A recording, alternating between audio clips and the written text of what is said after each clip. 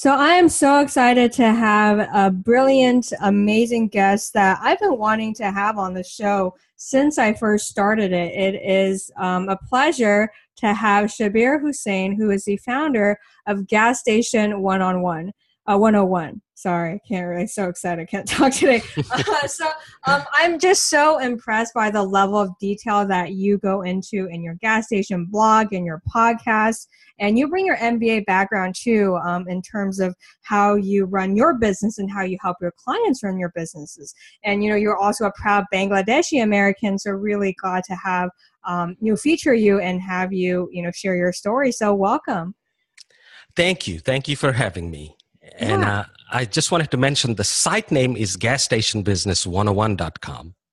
Perfect. Great. So thank you for picking up my slack because I think sometimes it's like all over the place. Well, you interview a lot of people every day, so I just thought I would mention that. Yeah, that's great. So perfect. Thank you so much for picking up my slack. So let's get started because you have a very interesting story. So can you tell us what was it like growing up for you? Well, if you're talking about here in United States, we all go through that cultural shock when we first come here. And I came here when I was really 18 years old, and coming to the South was really a shock. And shock, I mean, not a bad way, but shock in a way where I didn't hardly understand anything people were saying. And they didn't understand anything I said. So the funniest part was everything I wanted to tell somebody, I would first think about that in Bengali, which is my language, and then I would translate that in my mind, and then I would say it, but the way it would come out, nobody would understand that. So it was a pretty huge shock of communication where I couldn't understand them, they didn't understand me. This is interesting because it almost reminds me of Aziz Ansari's parents who came from, I'm not sure where they came, somewhere in South Asia, but they went into South Carolina as well. So I'm just curious, what made you decide to go to the South of all the places in the U.S.? Well, it's because of school. And at that time, the university that I went to, which is University of South Alabama, was one of the very reasonably priced as far as tuition and fees were concerned. So we picked this school so we could afford it. Okay. So this is very interesting because you also went on to get an MBA and you are definitely, somebody who's an experienced business owner. So can you tell us, how did you decide to get into the gas station business? The funniest story was, looking back, it's funny, but at that time it wasn't. I couldn't find a job after I graduated. I just could not find a job. I went through, I sent out about 300 resumes to different companies. Nobody would hire me. Nobody would even call me for an interview. And then I started going to these job fairs, and only two companies that were interested in hiring me. One was Taco Bell and another one was McDonald's. And I thought about it long and hard, and I realized that this is not why I went to school for. So I said, what else can I do? And again, the barrier to entry into gas stations are relatively very easy. And I figured, why not try this route? And I would say that's why maybe I got into it. That's really interesting. And, as somebody who runs gas stations and somebody who teaches other people, what were some of the surprises when you first got into the business? Well, surprise was that it is one of the most simplest form of business. I mean, if you look at any countries, I mean, this is the mom and pop shop that we all see everywhere in every country. It's not different in this country. It's just more electronic based or a little bit more sophisticated. But other than that, that was what shocked me at first, that this is really simple, but at the same token, barrier to entry is very low, but that's the reason people get into it. But once they get into it, they don't realize that there are some hidden, I would say, agendas that can shock somebody, because one thing, I'm not sure if I should get into it, but I will say in a brief way that when you go to a business broker and they show you that this business is making this much money or that much money, they're not always true. And a lot of people fail to understand, even with business degrees, or with an MBA even, they fell in through that system where they say, oh, this one makes really good money and I need to get into it. Once they get into it, they don't see any money. So that is one of the shock that I saw or I felt when I first started my own business, that this is the simplest type of business, but it can be a very tricky one. This is very fascinating to me because you break down in such detail all the things that I don't even consider, but definitely read your blog because it's very fascinating. And I just want to ask, so for people who are, listening to this podcast, they might have some interest in starting. So you've had so many years of experience starting, this business. What are some of the common mistakes do you see people make when they first begin their gas station business? Well, like I said, the first one is the due diligence part. Most of the businesses are sold through business brokers or real estate agents, and they're very good at manipulating numbers. And when I say manipulating numbers, they don't make out fake numbers, but they can manipulate numbers, and that way a business that is losing money every month can show quite a bit of profit. And that is one of the things that I try to teach everybody, that be careful. Do your due diligence, and I lay out a process how they don't have to hire anybody. They don't have to hire an accountant or a CPA or anybody else. They can do it themselves. They just need to look for the things that will give them the real picture as to if this business is making money or not. And I believe that is the biggest mistake people always make when they get into it and they like, we're not making any money. Yeah, that's one of the things that, people don't even think about. I think it's, like you said, barrier to entry is low, but there are a lot of things you have to be aware of. Exactly. So, so I'm just curious, now you kind of coach other people and you also own your own stations. What does a day in your life look like? Well, my life has become much simpler and easier than what it used to be when I owned several stores where I would, it's a time-consuming business. If you're really involved in it, then every day there are so many things can go wrong. There are so many issues can come up that once you start dealing with them, and if you're personally involved in your business, it can take up a lot of your time and it can give you a lot of stress. But lately, I've changed the model. I'm not in the business as much as I'm helping others in the business, where I do mostly consulting and other type of businesses. And I still have some stake at a few of the gas stations, but I'm not involved day to day as much as I was used to be for many years. And this is how I like my life, where I have a little bit more freedom. I can travel and do other things.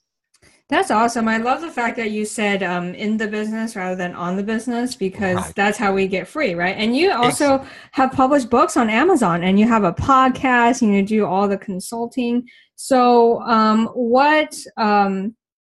how did you decide to expand to that level? And are you the first person to teach on gas station businesses? That one thing is a good question. I'm not sure if anybody else has. I have looked through, but I didn't find anybody. So I'm guessing that I'm the only one, or maybe there are others that I just don't know about.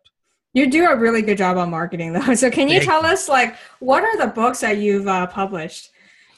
Well, there are two books. One is the first book that I wrote back in 2012 about how to start, run, and grow a gas station business. And that was because I used to get people that asked me from different places that I've known people, and they know somebody else, and they would call and ask, say, how do I do this? How do I get into it?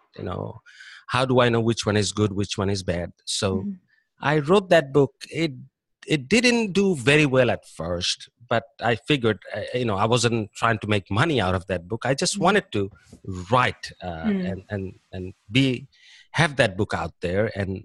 And that's what I did. And later on, I think I published a smaller version of that book. And then, as you know, as you mentioned, I'm sorry, that I started getting interested about the immigration part of the investment immigration, where people get the EB-5 or the E-2 or the L-1. And I met somebody who was a paralegal for an immigration attorney, and she helped me put that book together, where we published it together. So, and again, none of the books that I have are, selling with any record numbers. But I just thought, it would be a good thing for me to write something. Yeah, and I think that's probably how I found out about you. Like, Amazon is always trusted. When I see an author, immediately we say, wow, this person, put in the effort and did the work. And I'm really glad that you did it because, I've written books before as well. They didn't sell too much, but it's like an authority boost, right? People have a special respect for authors, right? So, and you've done so much work just in your blog and just the free content that you have that, I'm sure your book is even more amazing. And I'm glad you brought up the investor immigrant option because, immigration is crazy. At the time of this recording, all the policies are changing. But, there is an option for people who want to invest $500,000 to $1 million and produce, 10 U.S. jobs to be able to get a green card. So can you share with us more on why you think a gas station is a really good investment for immigrant investors? Well, there may be, and I'm sure there are plenty of other good investments. Yes, there are others too. Yes, not the only one. Yeah. I would say that the reason I propose gas station, because that's the thing I know, and as I said, the barrier to entry and the expertise that you need to run this business is not much. Anybody with some common sense and a little bit of math skill can run this business. Unlike there are other businesses that you have to have some technical knowledge or some specialized knowledge. Gas station, as I said, it's the mom and pop shop, the corner store that, whichever country we grew up in, it usually has one of those next to your house somewhere. So it's relatively easy to run as long as you use common sense approach, and this business still makes decent money. And so a family can survive and prosper and grow at the same time. Awesome. I love that. It's just, simple but profitable. And my next question is, I'm sure you coach a lot of people in different levels of their business, and you've probably seen people who succeeded versus people who kind of were floundering just a little bit. What do you think separates the gas station business owners who are really successful versus the people who were not so successful? Well, one thing I will say, I deal with two different types of people now. One is the individual type, the family type that wants to get into a station, and they're not sure if, let's say they go to a broker and they find, and the broker gives them a list of 3 or 4 stations. There are times they would bring it to me and say, help us pick one. And if we pick one for them, and if they get involved properly, when I say properly means, they're not just hired few managers or staff and say, go run it. That's when you're getting into the trouble of losing money. And because see, not every business handles this much cash as gas stations do. So when you're letting somebody else handle that, and you don't really know how trustworthy they are, or if you don't have a good system in place where you can track your money, then it's very easy to lose a business that is making money, but still you would lose money if you just let it run by other people and you're not involved, you're not tracking, you're not doing your part of the job. And the other type of people that I deal with, they're the investor type that come in as a group of 4 or 5. They all are successful in their own field. They just want to make investments, and they want to put people in place and system in place where they would track it. And those are the people that do very well with this business because they use common sense and they implement a lot of this new technology that you can implement, and that can track everything down to a penny, how the money is going, where the money is going, and whatnot. So as long as they can stay involved some way or other, they will be successful. Wow, this is a very interesting point, tracking, because yeah, like you said, if they keep track of everything and are hands-on in the beginning, that makes sense that they would be successful.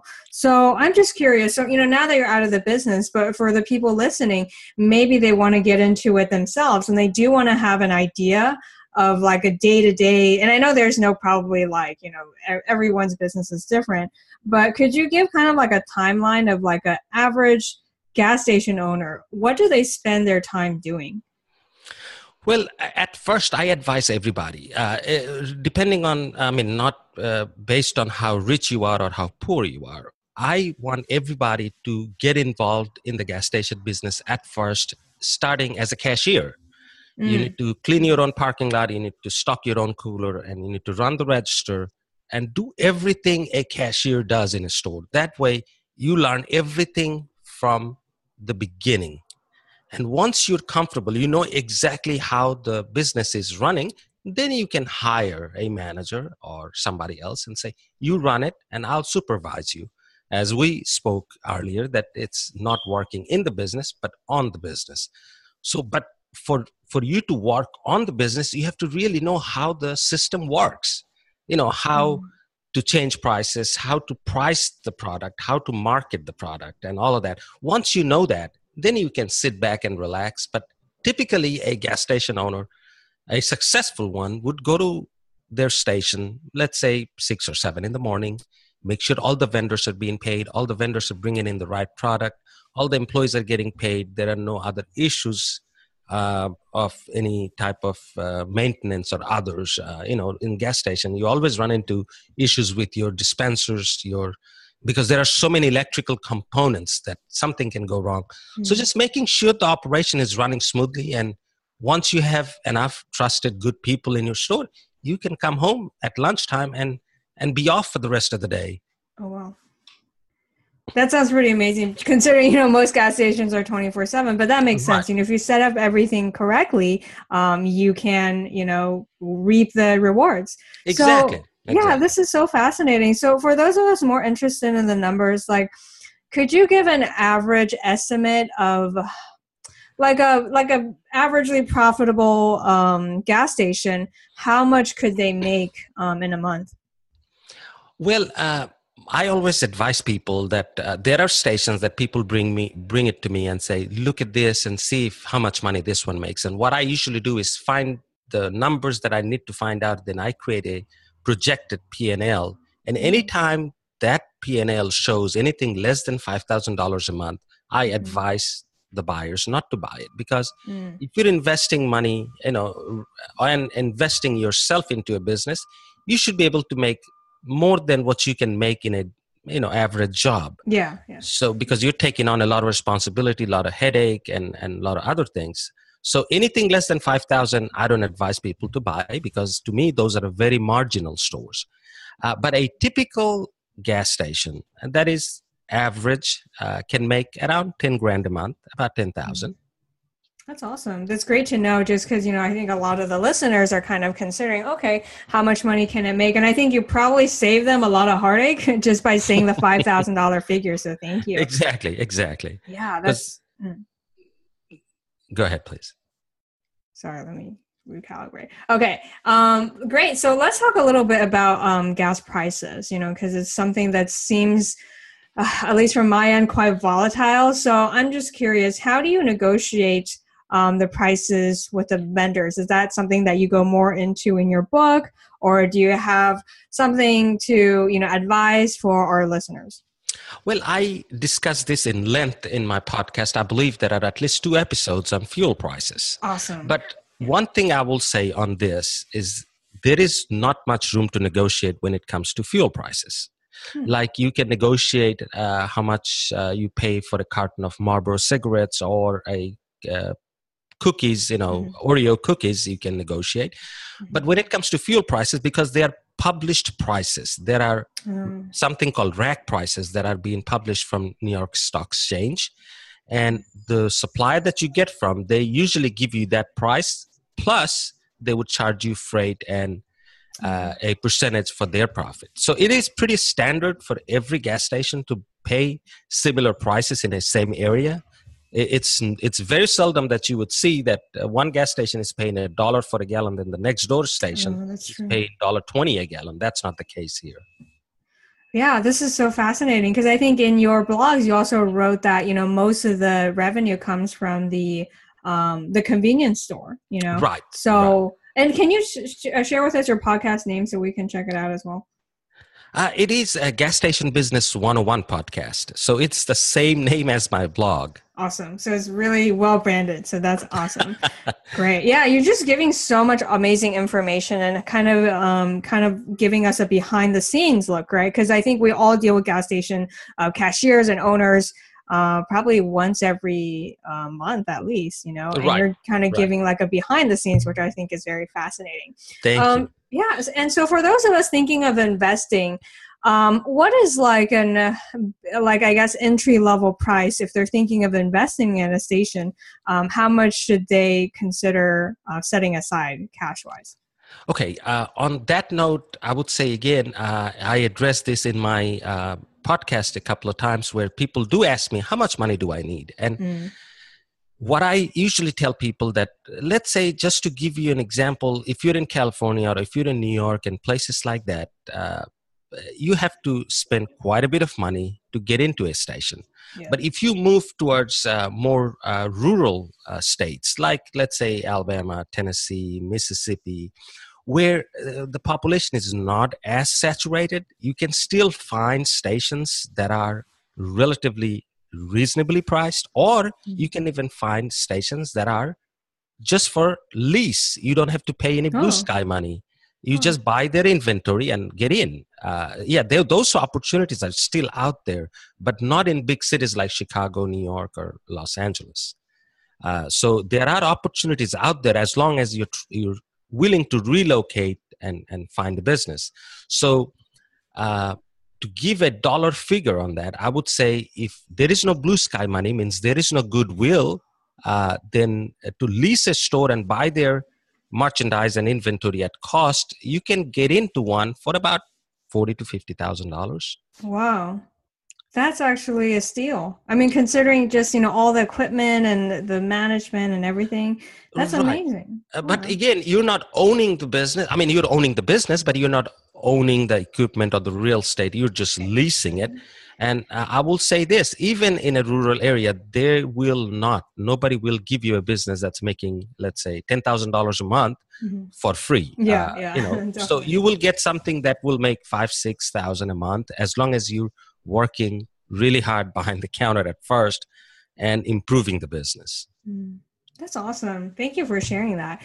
And, for somebody who works with a lot of clients, I'm just curious, like, what types of people own gas stations? Or maybe better question is like, what types of people come to you for coaching?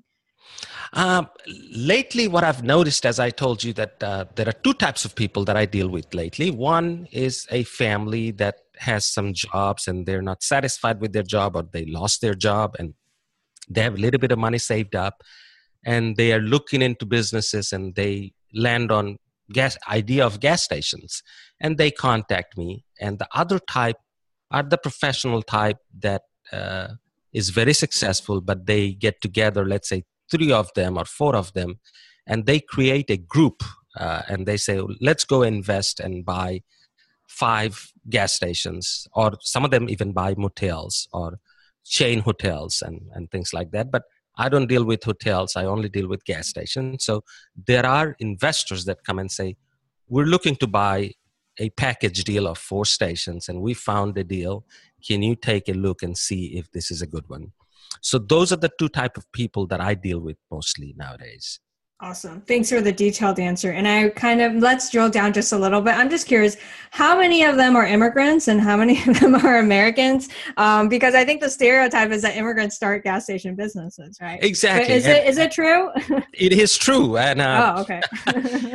As you know, that there is a joke that if it's a gas station, most likely it's run by an immigrant, right? Yeah. And chances are, that is true. And the way, if I have to think about the people that contact me, I would say about 80% of the people that contact me are immigrants. Awesome. And about 20% are just U.S. based people. And those 20%, most of those 20% are usually families that are looking to get into a gas station, not the investor type. They just want to survive and make a good living. And that's why they're looking into gas stations. That's fascinating. 80% is actually really high. I mean, It is high. Yeah, nothing against Americans, because I've been an American for like 13 years, but I'm still like an immigrant for longer. But it's interesting just to hear from you what the demographic is. So, wow, then it's the right show, you know. But seriously, I do think it's a very fascinating business. And the fact that you're helping so many people succeed is awesome. So can you share with us, if you can, due to like legal reasons or NDAs, can you share with us some of the success stories or your favorite clients that you've been able to help? I shared one story, and I shared the P&Ls and all the numbers step by step. About a year ago, a client came and wanted to buy a package of 2 stores and showed me the numbers. And then, we started the process where I started asking for different numbers.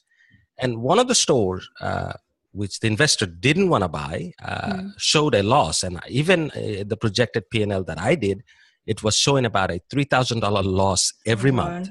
Wow. But what I did is I started looking through the store more carefully, and I realized that's been a severely mismanaged store. So I advised them to buy the store, and they were very shocked. They were saying that this store is losing money and telling us to buy it. I said, this store will double the sale. And when I say double, we usually say a store can improve by 20%, 25%. But I told them, I said, this store will pretty much double the sales. And they took the risk based on my advice, and they were rewarded very handsomely. And I shared that story in my podcast where the sales didn't exactly double, but it went about 85% growth. Still, wow, that's amazing. And they're making really good money out of that store, and they're very happy. And they're the one looking into 2 more packages right now, and we're talking about that. But yeah, that is one of the story I tell a lot of people, that not always what you see is what it is. I mean, there are times you see a bad store and it is really a bad store. And there are times you see a bad store, it's because there are some issues that needs to be resolved. Mm-hmm. This is really cool. I might look back at your podcast because I listened to a few episodes, but that sounds like an amazing success story for sure. And you change your lives. So this is amazing. I guess my next question is, I think probably only you could answer, like, what are your thoughts on like the future of gas stations? Because we see, different electrical cars, we see that there might be self-driving cars. And I think you might have talked about it as well on your blog. What are your thoughts on the future of gas stations? That is the most email I received lately is on that subject, that what is the future of gas stations? And again, I may not be the expert on that, but I do think that the fossil fuel is not going anywhere anytime soon. And even the electric cars that are coming along, they do have a gas tank. Most of them, the hybrid ones, have a gas tank. But in my opinion, even let's say in 20 years or 30 years, if we all move to electric cars, they need to be charged at some place. And these gas stations can be converted into those where they would provide a 5-minute charge, full charge for those cars. And you get paid for it as well. But also remember, if the cars go away, they don't need fuel anymore, they would need charge. But the kids still would need milk, and whoever smokes will need a pack of cigarettes, and whoever drinks would need some beer or soda. So the gas stations will not go anywhere anytime soon because people love convenience. Yeah, very true. Awesome. That's great to hear. So I'm just curious, how do you work with your clients? Like, what is the way that how do you coach them? What are the packages? Well, I don't have set packages. What I tell them is at first I ask them, what is their need? What are they looking to get? And then when you asked about packages, I mean, I will say this, that there are some individual or family that say, can you analyze this two stores' financials and see if one of them is feasible for me to buy. What I usually do is look at the data and analyze, and then I realize that I need more. So I just tell them, hey, I'll charge you X amount of dollar because I'm not making a trip. I'm just going to analyze it from my office. So I charge a very nominal fee for that, but I tell them that get me this data and then we'll figure out if this is a good store or not. And on the high end, there are others that come in and say, we're looking to do this, and we're looking at 3 different packages, and we'll send you all the data. And then you decide which we need to buy. And if you need to make trips, you can. And then based on where they are, how many stores I'm looking at, and how much demographic research I have to do and all of that, I come up with the pricing and I offer it to them. And then we negotiate. And if we agree, then I take on that project where I travel to that location. I stay for days and do my research and gather up data. And then I analyze all of that. And then I give them a report that this is what I think. This much money you will make out of buying this. And this is the projected P&L, and this is what it will cost to buy. That's amazing. Like, I really think you're like a gas station whisperer. Like it's like their secret weapon. So yeah, I'm really fascinated by the range of services that you provide, because literally when you come in, they know all the numbers, they know the right decision to make. So that is awesome that you. But I just want to add one more thing to that. That there are families that just want to ask a simple question or say, just look at this data, see if it's a good one. I don't charge for that. I mean, so people are free. I mean, should feel free to contact me and say, just tell me if this is a good one. And if I look at some numbers for 5 minutes, there is no charge for that. Wow. Generous too. I love that. So, so as somebody who, has run this for so long, what do you think is like the most fun part of being a gas station owner versus the most annoying parts about being a gas station owner? Well, annoying part, there are many. Customers can be. Let's just leave it at that. Customers. I don't know if we should get into that, but especially on Friday night or Saturday night. If to give you an example, if somebody is drunk and they come in and wants to buy more beer, legally we're not allowed to sell them beer because they appear to be intoxicated. Okay.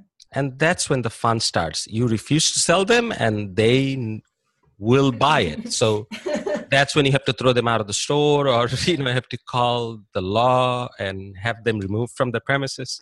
So that's not the fun part. And the fun part is always making money, right? Yes, that's true. Yeah. That's awesome to hear. Like, because I've read some crazy stories about these gas station owners and the customers, and sometimes they have to put like bulletproof glass or something, and it depends on the area. But if you ran or worked or associated with a gas station for, let's say, 10-15 years, I'm sure you'll have enough material to write a book which can be funny and scary at the same time. Yeah, that's such a great idea. I think then you have to write it then. I wanted to, but then I realized there are so many stories that are not so PG, and they get into the R rating, and I didn't want to get into that. Okay. Well, maybe better for book sales, but that's amazing. So great. So just one last question before we end. What advice would you give to immigrant CEOs, not just people who want to own gas stations, but people who want to start on the entrepreneurial journey, who are in America? What advice would you give them? I would say don't focus just on gas station. There are plenty of businesses out there that makes money. There are some that you can do from home, and if you ask me which one, I don't exactly know, but I know there are online marketing, there are affiliate sales, and like you mentioned at the beginning of the podcast, that there are businesses like laundromat, so there are plenty of business ideas that are out there. So you just need to read, first come up with one or two and say, I may be interested in laundromat or gas station. Start reading about those and see which one interests you the most. And once you focus on that, then you can contact somebody, a broker or somebody, and say, show me what you have. Or another starting point would be call a broker or go on to the sites like bizbuysell.com and see what businesses are out there for sales in your area and which one interests you the most. So that would be a good starting point. That is really selfless advice, because you could have pitched your thing, but I'm glad that not everybody is. That's true. Yeah, not everyone should. Yeah. No. Yeah. So yeah, I'm glad to hear that. So if we're interested, working more with you, continuing the conversation, or finding you online, what would be the best way to do that? I think the great starting point would be my website, which is gasstationbusiness101.com. Or if they need to email me, I'm not much on Facebook, but there is a Facebook group that I have. But I usually tell them to go on my site, and they can email me directly from the site, or they can email me at shabir@gasstationbusiness101.com. So usually I'm not much into social media.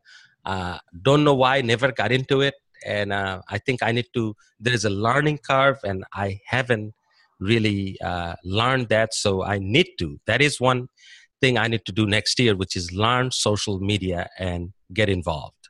Wow, you're so humble, because you're somebody who actually runs a podcast, has a Facebook page and group, and you say you want to learn more. So that's great. No, I really don't know much about social media, but I will need to learn that. That's awesome. And then you have a school. Can you tell us more about the school that you have? It's not really a school. I call coaching. It's a coaching, but what it is really, anybody that wants to learn about gas station business. That's why I put so much content into my website, where they can learn every step of how to find a station, how to buy one, how to manage one, how to run one, how to there are modules that they're there, and they can just learn from the website. They don't even have to contact me. So I call it kind of like a coaching session type thing, where it's already on the site. Okay. They can just read about it. And then if they have any question, they can just email me. Awesome. Great. So this has been such a great learning opportunity for me. Thank you so much for giving us so much wisdom that literally nobody else could have known, unless they, was in the business for as long as you have. So thank you so much for being on this show, and hope to have you on future episodes to come. Thank you for having me. It was an honor.